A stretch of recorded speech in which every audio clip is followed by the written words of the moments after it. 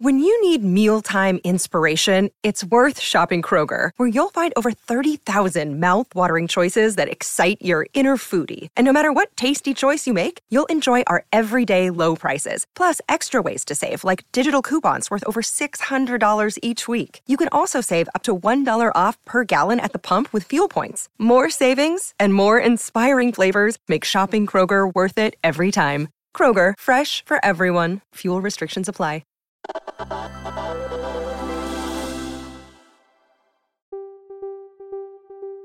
The world's rhinoceros population is in trouble. Right now, there are about 27,000 or so rhinos. There are 5 different species. 3 of them are in Asia and 2 of them in Africa. But I will say it's pretty bleak. The population has declined a lot over the last couple centuries. Despite ongoing efforts to protect the rhinos, today, 3 of the 5 species are critically endangered. They're at kind of imminent risk of going extinct. There are some species in Indonesia that have just 80 individuals left, so we're talking really, really small numbers. Over the last decade or so, a few startups have turned to using science and technology, everything from synthetic biology to 3D printing, to try to save the rhinos. Benji Jones from Down to Earth, a Vox project on the biodiversity crisis, has been following the story.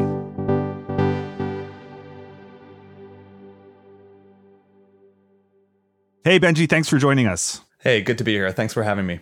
Tell us more about what's happening to the world's rhino population. So poaching is one of the most commonly cited drivers of biodiversity loss alongside habitat loss, climate change, things like that. When it comes to rhinos, it seems to be the most important driver of these declines. So hunters are killing rhinos, and they're doing that largely so that they can get their horns. And that's because those horns are incredibly valuable in these illicit markets that trade rhino horns for their properties. So some people buy rhino horn because they perceive it to have medicinal benefits or can kind of be a solve for a wide number of ailments, such as even having a hangover or more serious like cancer and even some of the symptoms of COVID-19. And then there's also a market for carvings made of rhino horn, which are essentially status symbols for the wealthy. And what we know suggests that most of these markets are in East Asian countries, largely in China and more recently in Vietnam.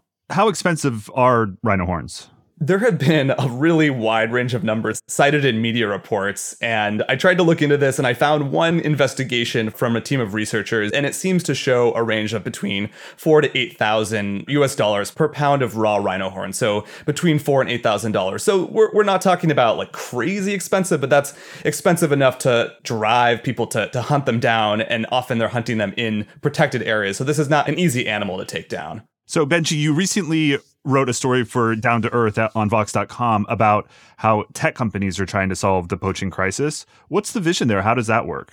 Yeah, so you might remember hearing about this like 5 years ago or so. A small number of startups have proposed to manufacture synthetic rhino horns, so fake rhino horns. And the idea is that they can flood the market with these products that might look indistinguishable from the real rhino horn in a way to undermine this market for the real horns. So basically, on the one hand, you are introducing an ethically sourced product, which means that consumers that might not want to be involved in rhino poaching could buy these synthetic horns as an alternative that's much more ethical, similar to, say, ethically sourced or ethically grown diamonds, versus a situation where you have these synthetic horns on the market that are indistinguishable from the real thing, and that could potentially just dilute the market and lower the need for poaching.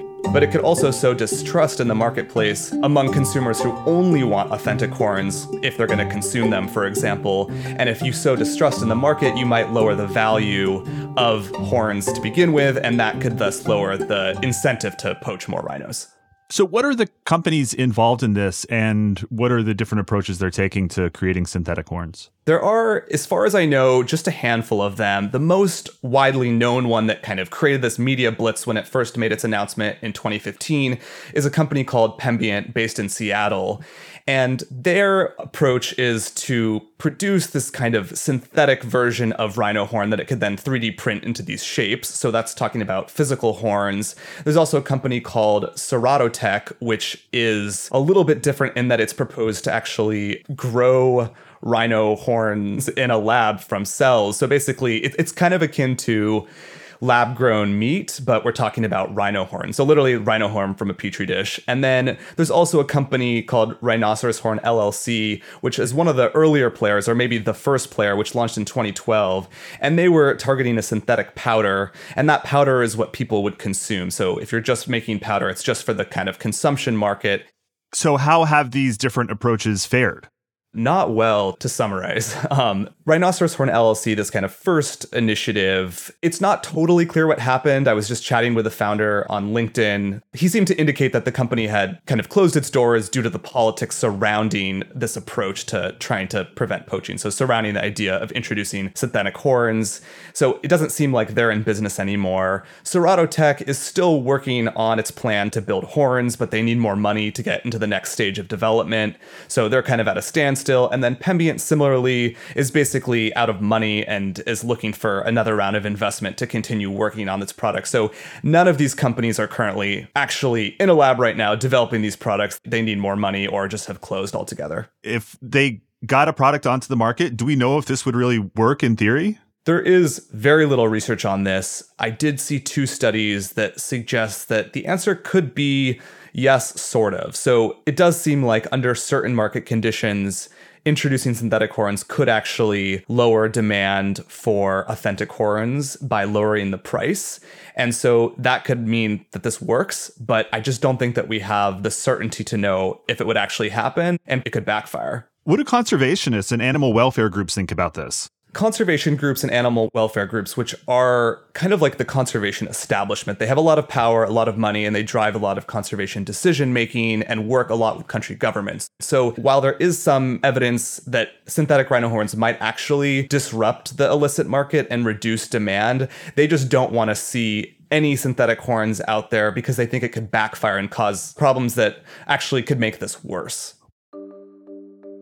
What kinds of problems? Can you get into that? Yeah, so one thing that a lot of these groups say is that just putting even fake horns on the market is going to prop up an illegal market for horns because you're creating another supply of these horns. And so they don't want to see this at all. And so they're supporting efforts that just completely would shut down the trade of illegal horn. So that's kind of the broad statement. But then one of the kind of more compelling issues that I've heard of is just how introducing synthetic horns that are indistinguishable from real horns could disrupt law enforcement efforts to prevent illegal trade. So there's this international treaty called CITES, which is the Convention on International Trade in Endangered Species of Wild Fauna and Flora. So that's this international agreement that prevents the trade of animals from threatening them, essentially. And under CITES, you cannot internationally sell rhino horns. The problem is that if a law enforcement officer sees a shipment of rhino horn and can't tell if it's real or not, that could potentially be a problem because the poacher could say,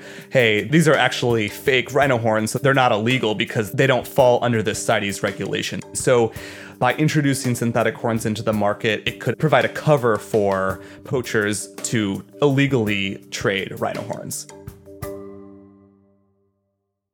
The treaty you mentioned, if there were a flood of synthetic horns, would that have to be updated? That's a really good question, and something that some of my sources brought up as well. So these companies, at least Pembient, has suggested that they're going to put rhino DNA into these horns. So the question is, if they look like rhino horns, they test like rhino horns, are they not rhino horns that would then also fall under CITES? So one of the sources that I talked to said that yes, CITES should actually apply, and then you can just have the trade of synthetic horns be regulated just the same as with authentic horns. But I don't think that we're at the point yet where we could be able to figure out whether CITES would apply. But that question will have to be answered for sure. It's also just worth mentioning that the problem with law enforcement that we talked about really applies if these horns are indistinguishable from the real thing. If there's a way to tell them apart, that can create other problems too, because what we know from some market research is that people tend to prefer authentic horns for somewhat obvious reasons, right? If you're consuming this for the perceived medicinal value, you're going to want to eat the real thing versus a synthetic version in many cases. So if there is some way to distinguish them, that might not actually do anything to the market for authentic horns, right? So that's another problem.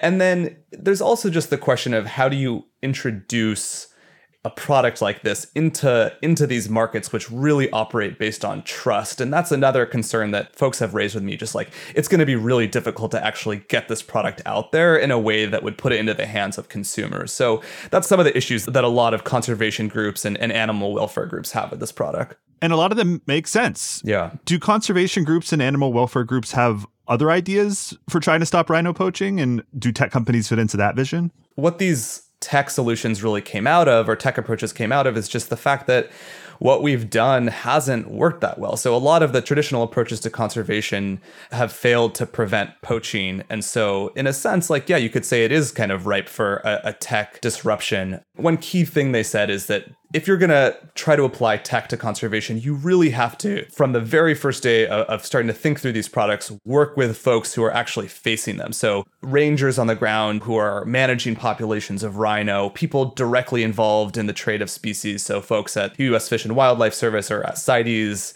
communities that are living by these populations of animals, like work with them to actually get a sense of what they need. And then another kind of broad point that is worth making is that a lot of times issues in conservation, and poaching is a good example, they are not necessarily kind of tech or scientific problems. They're problems that are rooted in politics and economics and culture. And so trying to target these approaches from a science or tech perspective doesn't always kind of hit the mark. You have to go more deeply to target some of these broader systems that create these challenges. I mean, you're talking about cultures that value these products for different ways. And so how do you work with people in those communities that have these beliefs to actually solve these problems versus just trying to go in where the rhinos are being poached and solve them there? So I think it just tells us that we need to be thinking more broadly when we're approaching some of these big issues in conservation. Well, Benji, thanks for joining us and thanks for covering this. Hey, my pleasure. Thanks again for having me. Be sure to check out the show notes for a link to Benji's reporting on biodiversity. And thank you for listening to Recode Daily. I'm Adam Clark Estes. Today's episode was produced by Taylor Macon and engineered by Melissa Ponce from Hemlock Creek Productions. We'll see you tomorrow.